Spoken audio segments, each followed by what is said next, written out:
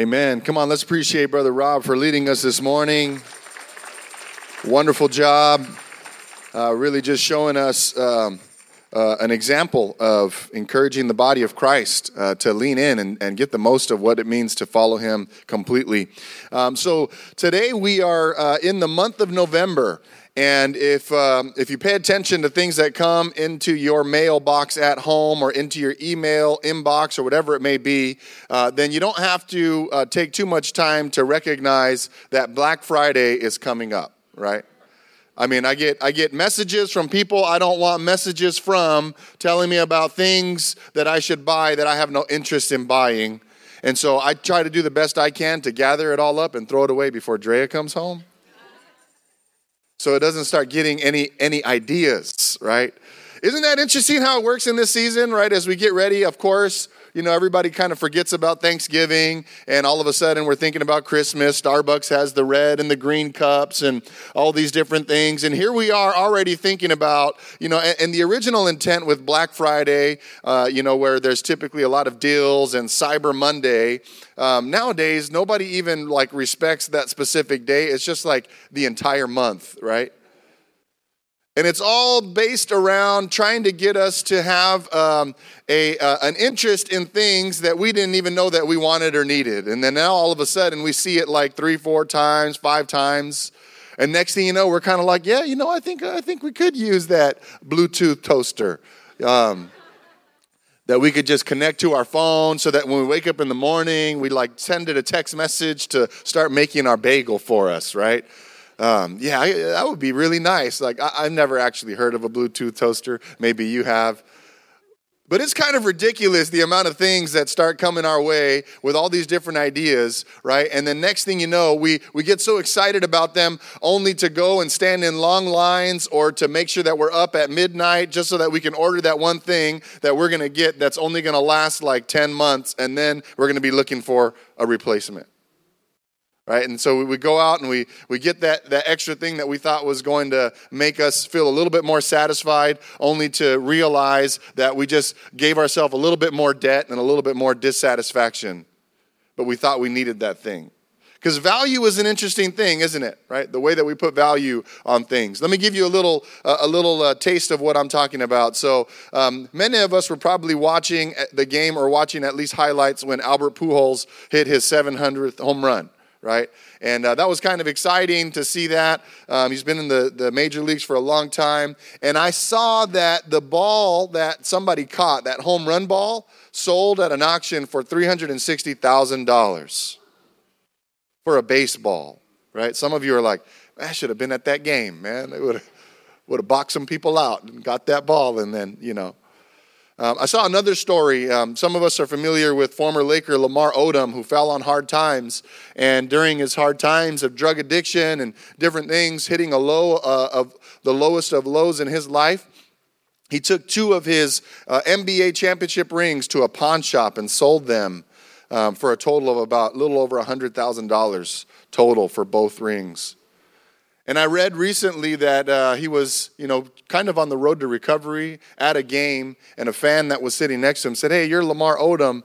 And then apparently a little bit while later, a fan came and brought him his rings back and said, you sold these at a pawn shop, but these belong to you. You deserve to have them. Didn't charge him for them. Didn't say, I'll give them to you for X number of dollars. Just said, here you go, right?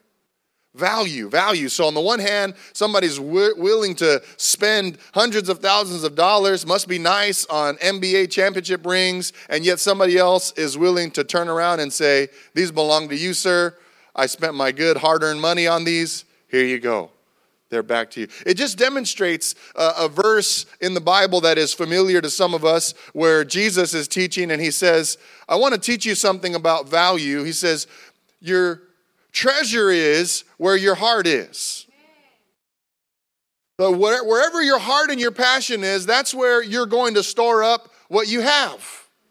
You're going to align your worth, your value, your dollars. You're going to align your time, your energy, your focus. You're going to align your talent, all these different things with stuff that you really care about. So the opposite is true. If we really want to challenge ourselves today, and we essentially say, where don't I spend my time? Where don't I invest my energy? Where don't I invest my resources? Wherever it is that we do not invest those things, essentially it means we don't care about those things. Some of us in here are like, wait a second, Pastor Cole, but you can't flip it on me like that. But it's true. I make time for things that are really important to me. Even though my life can sometimes be very busy, right? But I don't get to say, hey, you know what, my time's so busy, so I'm not going to give my son, my youngest son, enough attention to sit down and build some Legos with him. No, even if I'm tired, even if my time, my schedule is crazy busy, it's my responsibility and my joy to get down on my behind in a crisscross applesauce position and play some Legos, even though I can't stand them.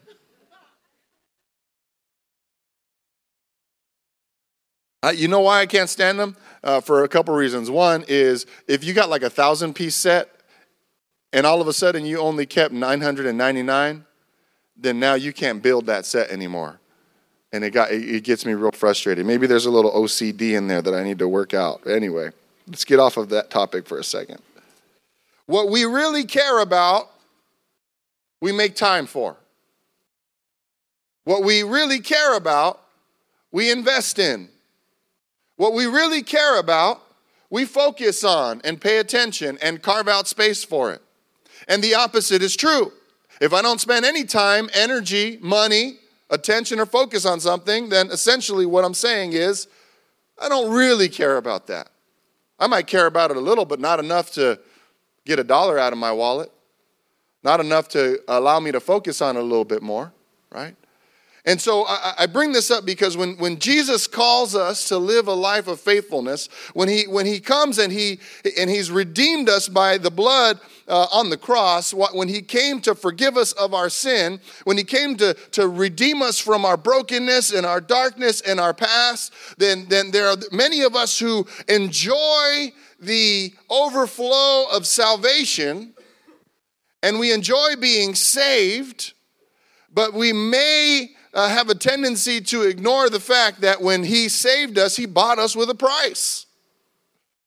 What does that mean? If Jesus bought us with a price, then that means what he's asking of us, what he says is, if anyone comes after me, they must deny themselves, pick up their cross, and follow me daily.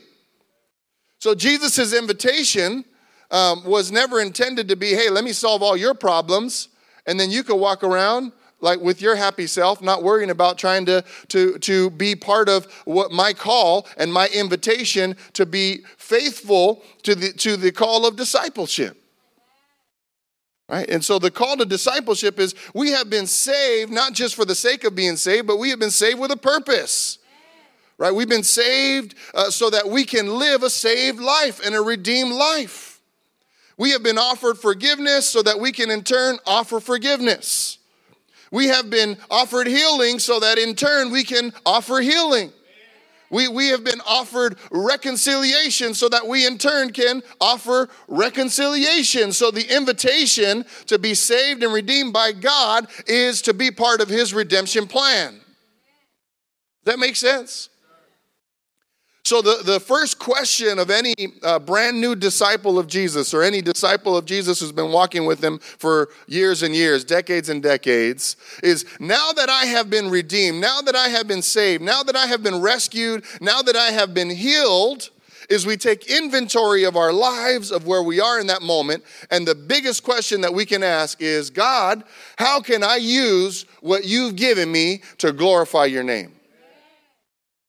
How can I use my story and my story of redemption? See, some of us, when we're talking about a story of redemption, after God has healed us and redeemed us and restored us from so much, we're so embarrassed of our past that we end up being really quiet about what God healed us from. The danger in being quiet about what God saved us from is that somebody else who's dealing with that same stuff is not going to hear a message of somebody who used to be where they were and experienced the goodness of God and brought them to a place now where they could never imagine themselves being, and they're never going to have an opportunity to be encouraged because we're so embarrassed and ashamed of where we used to be before. Amen. We're holding back somebody's ability to hear your testimony that will then lead to life transformation, redemption, and salvation because of the fact that we're a little bit embarrassed of that past. No, use your story to glorify God. Man, I used to be over here doing all this and embarrassed and ashamed of all that. But guess what? God healed me from that, and I no longer live that life anymore. The Holy Spirit lives in me, and I now make decisions differently, and I now act differently and talk differently and live differently because God is within my heart. Give God glory. Give him praise. So what is one of the things that we can use? We could use what God has done, our testimony, right, to glorify God. The other thing we do is we start examining ourselves and we're saying, okay, Lord, what else can you use? And then he begins to identify some of the gifts and the talents that he's given you.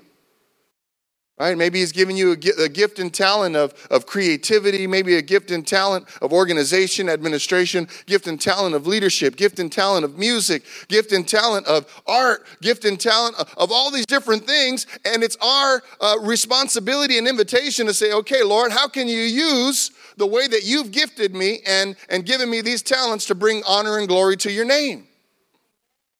Right? I often like to point out the fact that when we talk about gifts or spiritual gifts, we often use this very individualized language where we say, what are my spiritual gifts? When in reality, spiritual gifts were never meant for the individual, but they were meant for the body. So in other words, God is entrusting us with particular gifts to edify the entire church.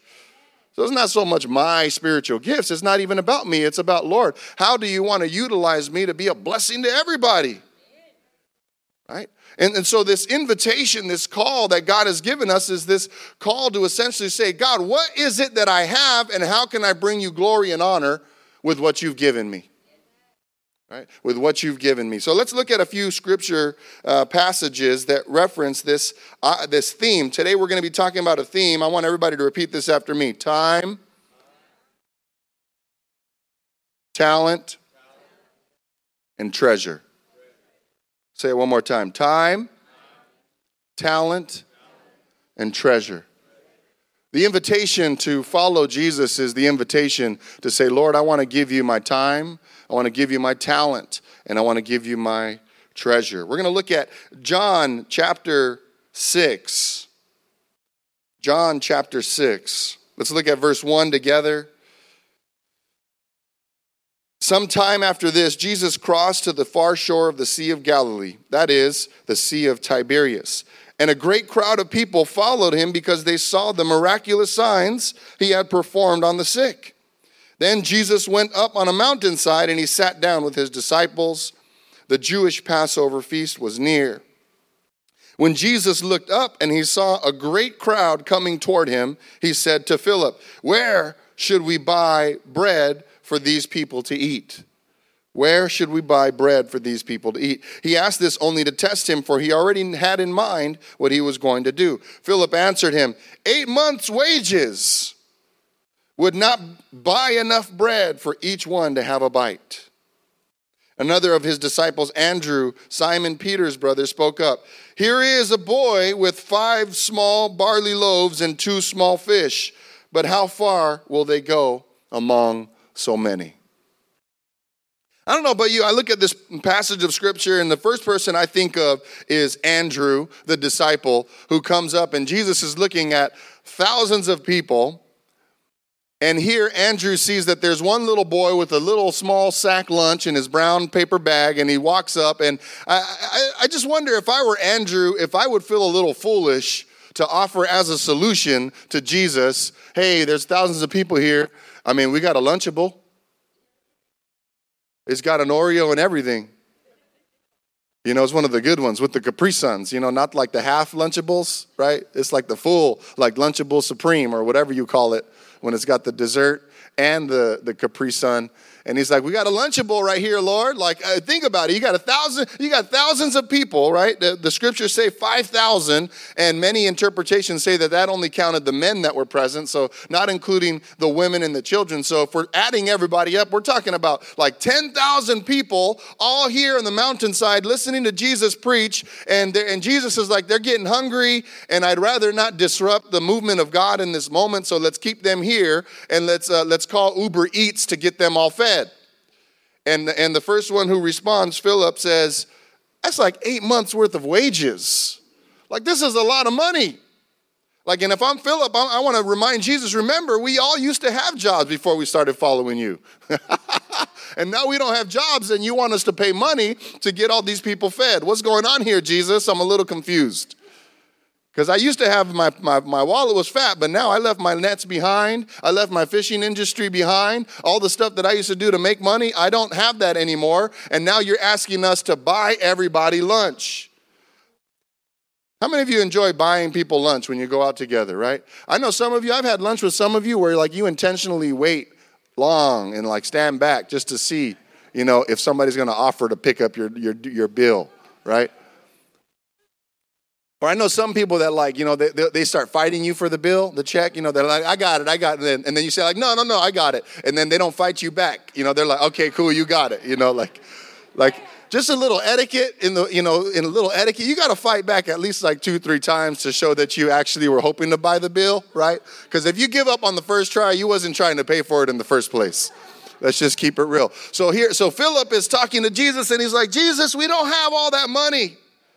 We don't have $40,000 to pay for lunch to cater for all these people out here. How are we supposed to get that done, right? And then the next idea comes up, we got a Lunchable. I mean, are you just like picturing the hilariousness of this passage so far?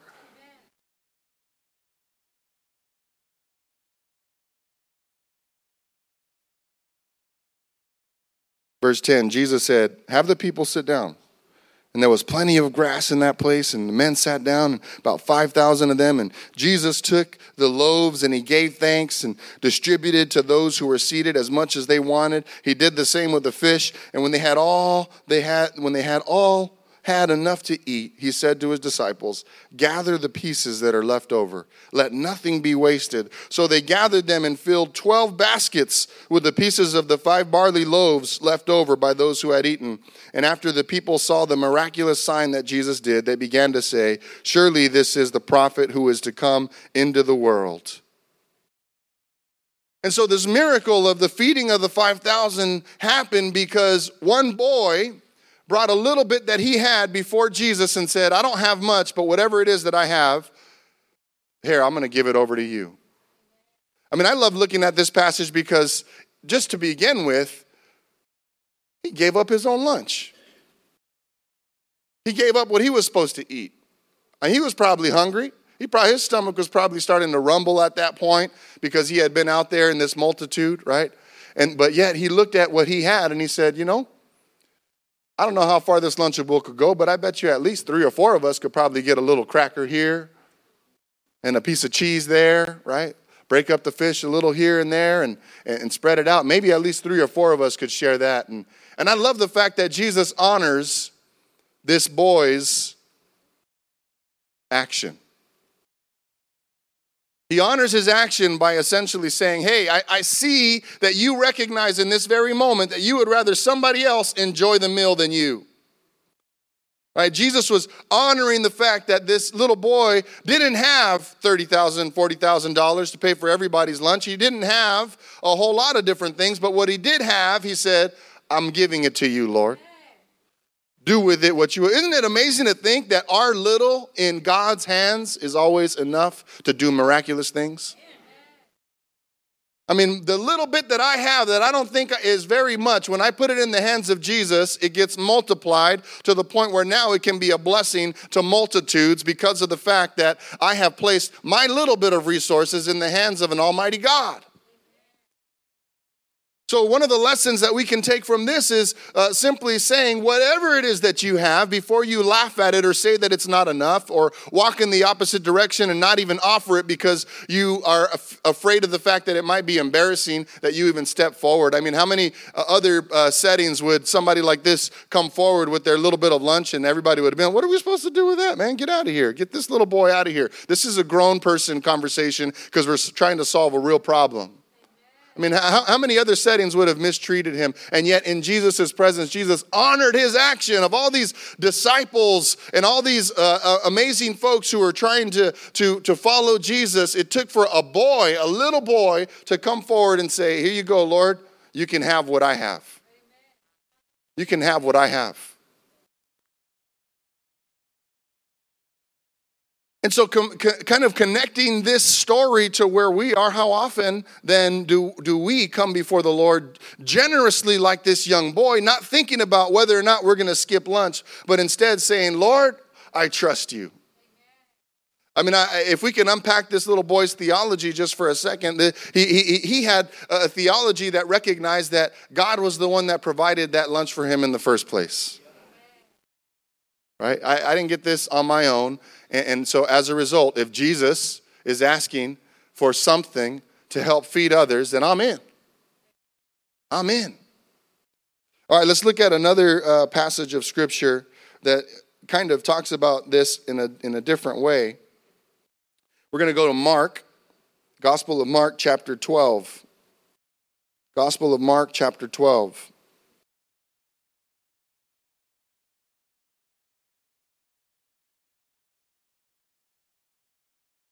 Mark 12:41. Jesus sat down opposite the place where the offerings were put, and he watched the crowd putting their money into the temple treasury. Many rich people threw in large amounts. Now, they probably walked up real slow, wearing their nice clothes in the middle of the temple, had their $100 bills rolled up with rubber bands, or their gold coins wrapped up in a nice leather bag, went, as slow as they could all the way to the front and then all the way to the back so that everybody could see their good works. Dropped their money in real loud to make sure that everybody could hear the clinging from their gold coins. Verse 42, but a poor widow came and put in 2 very small copper coins, worth only a fraction of a penny. Calling his disciples to him, Jesus said, I tell you the truth, this poor widow has put more into the treasury than all the others. They all gave out of their wealth, but she, out of her poverty, put in everything, all she had to live on. See, this story stays with us because it was a story of somebody that Jesus witnessed and that his disciples were there. I love the fact that Jesus was the kind of teacher that was able to take real life moments and examples and provide a lesson that came out of that. And Jesus was watching this scene and he saw those who were coming up, fancy, elegantly giving their offering. And then he saw this poor woman who didn't have much at all come forward. And rather than holding on with a tight fist to the little bit that she had left, with an open hand, she brought forward and said, I trust God. So Jesus highlights this moment because he wants his disciples, but also us, his later disciples, to see this story and be reminded, right, rather than living our lives in such a way that we hold tightly what we have because we're nervous that we're not sure where the next bit is going to come from. Instead, we are called to say, Lord, I trust you that even the little bit that I have, you gave to me, and therefore you can restore to me whatever it is that I need to survive. So here you go, God, you can have it. We love stories like this in the Scripture because it reminds us of the importance of recognizing that the first thing that we can do and should do is to ask ourselves, what is it that I have to give?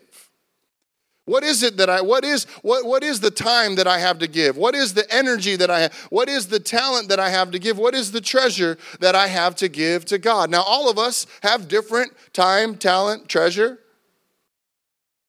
All of us have different times. Some might be retired and you worked your entire life, and praise God. And I know some folks who retire from their full-time job, and I've heard people say, and there are some of you here, and I'm not going to call out specific names, who have said, now that I'm retired, I can devote more of my time to serving God. That's awesome. That's a blessing. That's an example to us. When we live in a culture, in a world that says you don't have enough time, talent, treasure. And if you do have enough time, talent, and treasure, spend it on yourself because you earned it. You deserve it. Or we live in a culture that is constantly telling us, go get more because that's going to make you happy. Go and upgrade it because your other one is old, even though it still works just fine. Right?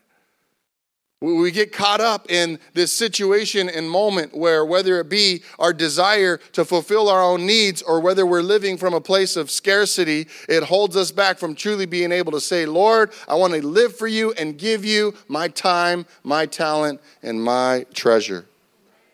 And yet this woman comes forward and says, here it is. This is all I have, and I'm giving it to the Lord. I want to turn our attention to one more story. Before I go there, it reminded me of a story of a man I met named Eddie in Romania. Pastor Joe and myself had the opportunity to participate in a missions trip in Romania. And the missions trip was with an organization called Teen Challenge. And many of us are familiar with Teen Challenge. We have some who are from the American Teen Challenge. And we were invited to be part of the Teen Challenge ministry in Romania. And in this particular ministry, they had every single day of the week, Monday, Tuesday, Wednesday, Thursday, Friday, and Saturday, the ministry team would go and be part of different kinds of ministry in the city of Bucharest in Romania. And one of the days, they'd go down into the sewers because that's where many people live to stay out of the cold. And they would go and they would bring food and medical equipment, and they would pray with those who lived in the sewers. Another day, they would open up a coffee house, and they would welcome those who were recovering from or still in a life of drug addiction to preach the gospel, offer coffee and worship, and essentially provide a space where people can be cared for. Another day, they would go and visit the prisons. And then another day, they would go and visit what was called a methadone clinic, where people who were trying to recover from drug addiction would go, and they would sit down and have long conversations with those. It was a beautiful ministry. And then another part of their ministry was back at the ranch, I'll call it, out in the outskirts of the city, about 40 minutes outside of downtown. They had a home, a 2-story home that people from the United States largely had donated so that it could be bought and used as a discipleship training facility. And they would do discipleship and vocational training for those who were serious about having their lives changed. And it was beautiful to see just the level of intentionality and the way in which there was everything from let's go and meet people on the streets to let's bring them in and house them for over 12 months so that they could be ready to graduate from this program. And one of the days that we were out walking in the street, in middle of downtown Bucharest, I mean, it looks just like downtown LA. You got skyscrapers. We're walking down the streets. And all of a sudden, this gentleman with a Michael Jordan Chicago Bulls jersey comes running up to us. And I'm thinking to myself, oh man, I don't know what's going on here, man. Why is this dude running up to us, right? Because he wasn't like 6'6" and dark skinned, so I knew he wasn't the real Michael Jordan. He was about 5'6", lighter skin. He ran up to us and he reached into his pocket. And I saw the brother that I was with that was part of the ministry. His name was Cătălin. He kind of stepped forward toward this gentleman and immediately gave him a big hug. A hug lasted for at least a minute. And after the hug, he pulled out some money in the back of his pocket. And he gave it to the pastor, Pastor Cătălin. And they prayed together. And afterward, Cătălin looked at us and said, Eddie graduated from our program. Now he still lives on the streets, but he washes cars for a living. And he tithes to Teen Challenge whatever money that he gets from washing cars, because he's thankful that Teen Challenge was there for him and helped him get on his feet to have the job that he has washing cars. And he's faithful with his tithes to this ministry and organization.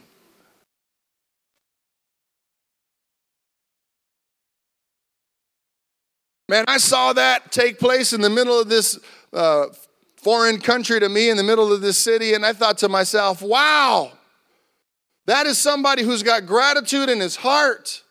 That is somebody who has the spirit of joy, the spirit of fulfillment, the spirit of generosity in his heart. How many others who don't yet have an apartment to live in or a house to call their own would say, I don't have enough just yet. I can't tithe to the ministry that was so crucial and instrumental in helping me get back on my feet. To him, he thought to himself, man, I thank God for what I have, and I want to give and sow a seed back into this ministry to help other lives out. How awesome is that?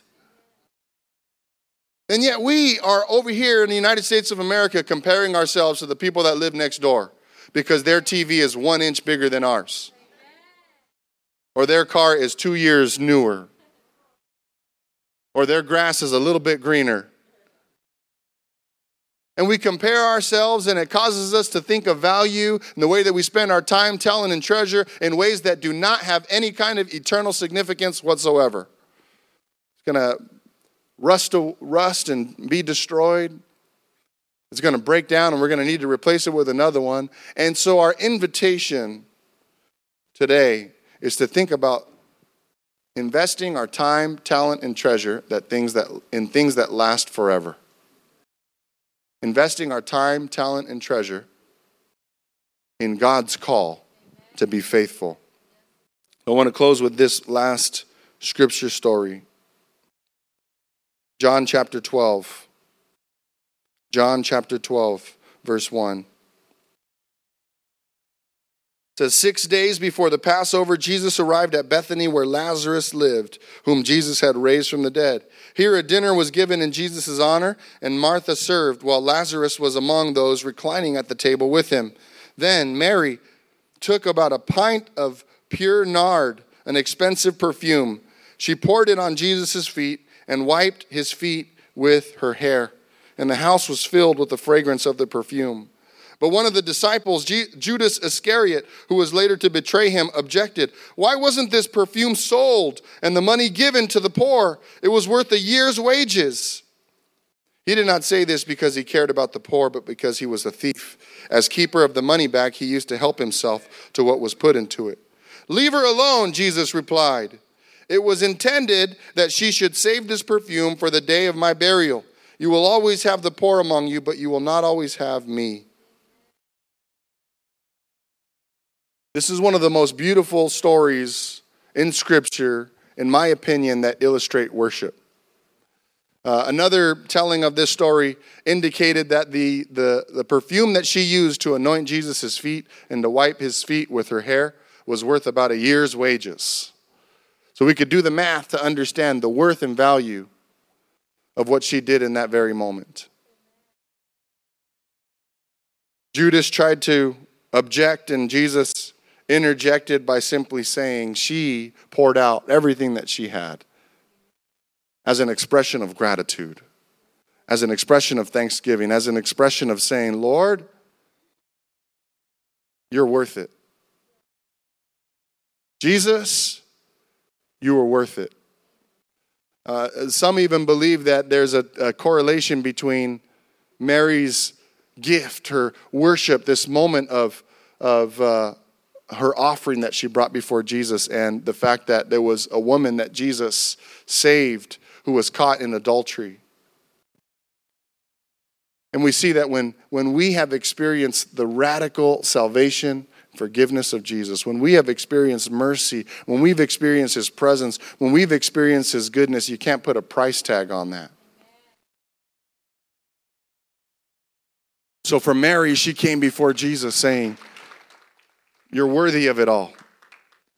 You're worthy not just of the money that I saved to buy this perfume. You're worthy of not just my tears. You're worthy of not just me using my hair as a towel in this moment. You're worthy of me not worried about what other people at this fancy dinner were thinking about this woman who barged through the doors and dropped down on her knees to worship and cry at the feet of Jesus in thanksgiving. She said to him, you're worthy of it all.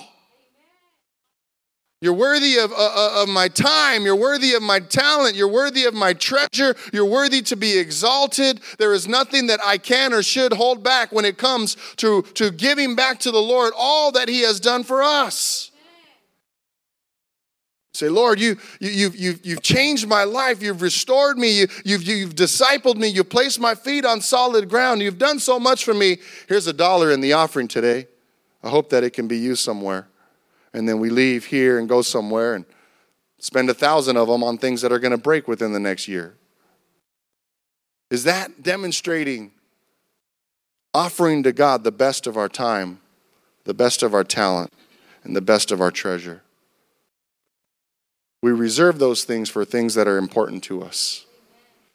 So as we are in this month of November, and as we think about coming just a few days away from Thanksgiving, what's really in our heart?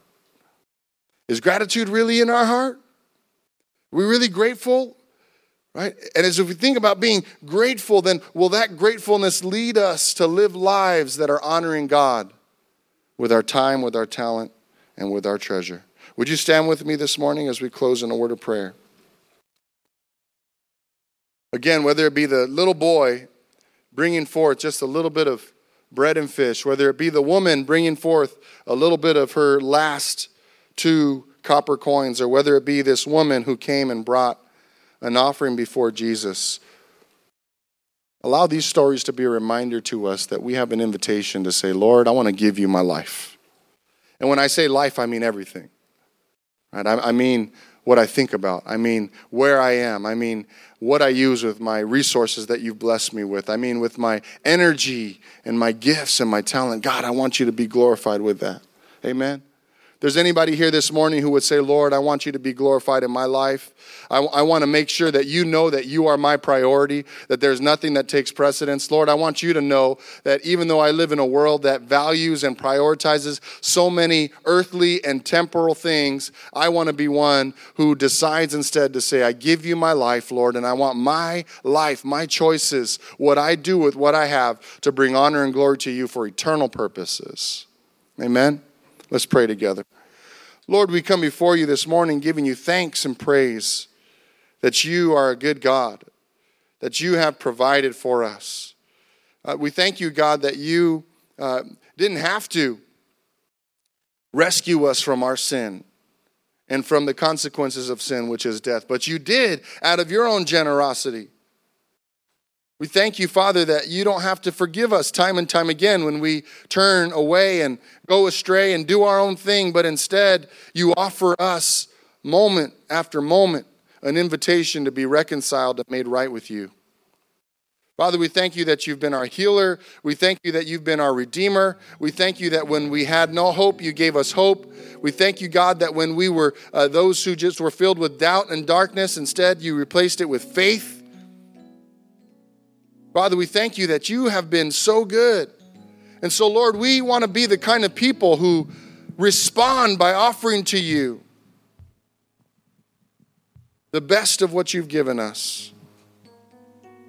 Lord, take our time. And we're not just talking about the time that we give to show up to church. Yep, that's great. It's wonderful to come together, to worship you, to be in your house together. But we're talking about even when we leave this place, devoting our time and saying, Lord, I'm not just going to make my schedule and see how you fit into my schedule, but I'm going to declare that you are my God and start with that. Start with the fact that you are my Savior, that you are my Lord, the one that is calling me. So I'm going to start with that, and then I'm going to build my schedule in such a way that reflects that commitment. So my time is yours. My talent is yours, Jesus. You've wired me and you've wired us the way that you have for a particular reason. It's no accident. You don't make mistakes. So God, we want to come and bring before you our gifts and our talents and say, Lord, use them for your glory so that others might be edified and encouraged, whether they be gifts within the church, gifts outside of the church. Use what you've given us to bring you honor and glory back to your name.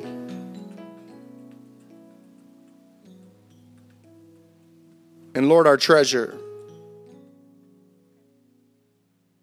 Father, you have provided for us in so many ways. Lord, you've blessed us with jobs, with promotions. God, you've blessed us with a roof over our head, clothes on our back, shoes on our feet, vehicles to get us from A to B, food in our refrigerators, in our pantries. And we recognize, God, that we didn't get that for ourselves. You've been faithful to us. You've provided for us time and time again. And so, Lord, we declare this morning that even our treasure, even what you've provided for us, belongs to you.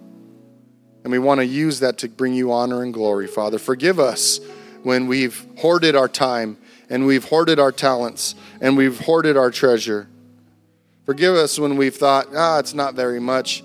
I can't really afford to give to God. I can't really afford to give to others. Forgive us when our mindset has been one of scarcity and not one of abundance. Teach us instead, Lord, to be reminded that where it came from your hand, there's plenty more of it. So teach us to trust you, Father.